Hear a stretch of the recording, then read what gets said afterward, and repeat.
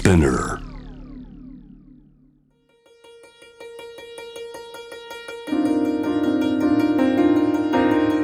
Welcome to Notebook, your guide to art, culture and tourism here in Tokyo and Japan. I'm Stuart Monroe, and around this time each Monday, Wednesday and Friday, I'll be sharing local news and views. On today's episode, Godzilla, Hibiya Park and Tadanori Yokoo. But first, Gifu.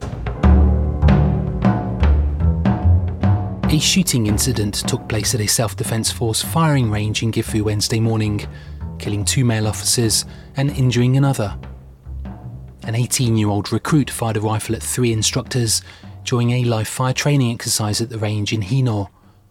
2 of the 3 later died, while the other suffered serious injuries. The suspect, who'd only just joined the force in April, was restrained by other recruits, and prefectural police arrested the suspect at the scene, charging him with attempted murder. A 5.56 caliber rapid-fire rifle was recovered at the scene, and now attention turns to what safety measures were in place at the time.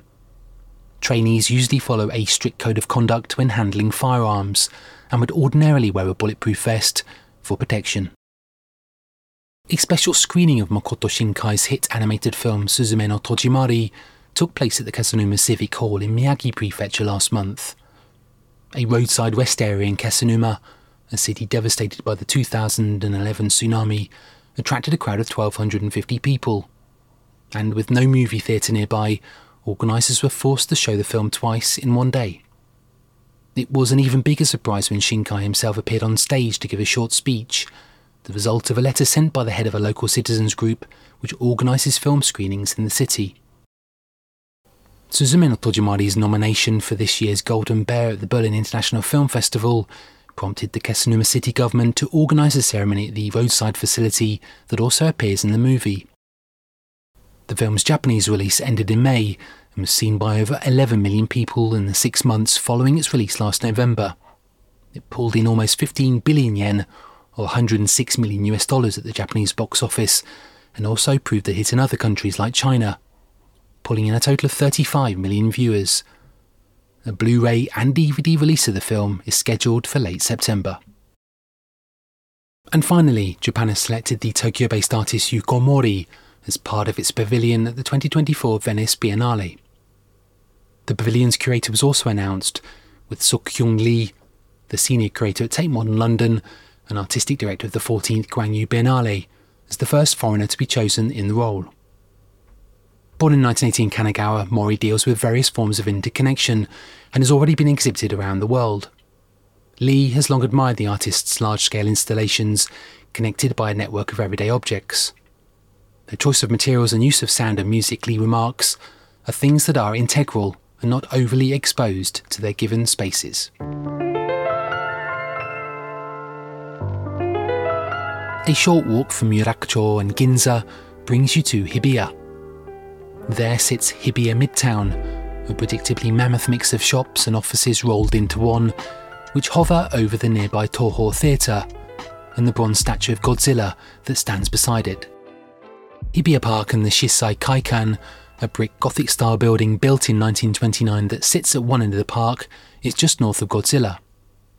At one time it housed the state wire service, Domei Sushin, as well as its post-war successors Kyodo News and Jiji Press. The park is also home to a 500-year-old ginkgo tree, nicknamed the Risky Ginkgo, which almost cost the park's designer his job when saving it from being cut down in 1901.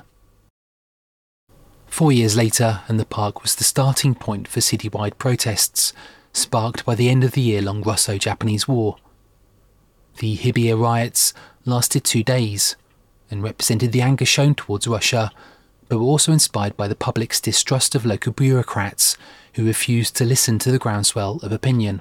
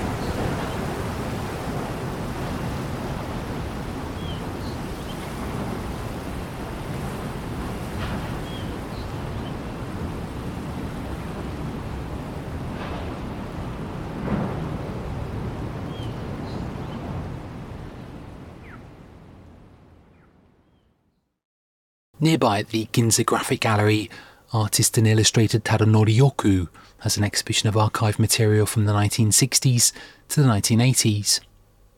And while June sees the artist turn 87, Yokoo's wish to emulate the famous Hokusai and paint the universe before passing away moves one step closer to being realised, with the exhibition titled My Black Holes, which runs until June the 30th.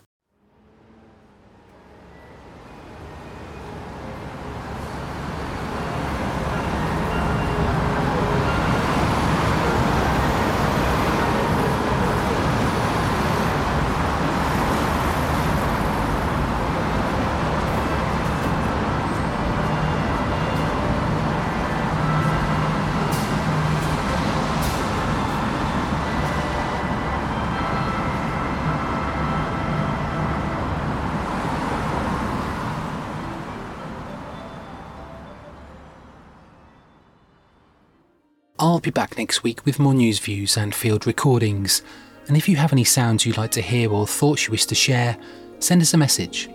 You can email the Notebook team, notebook.podcast@gmail.com, or simply leave a voice message at speakpipe.com/notebook. Until next time, thanks for listening.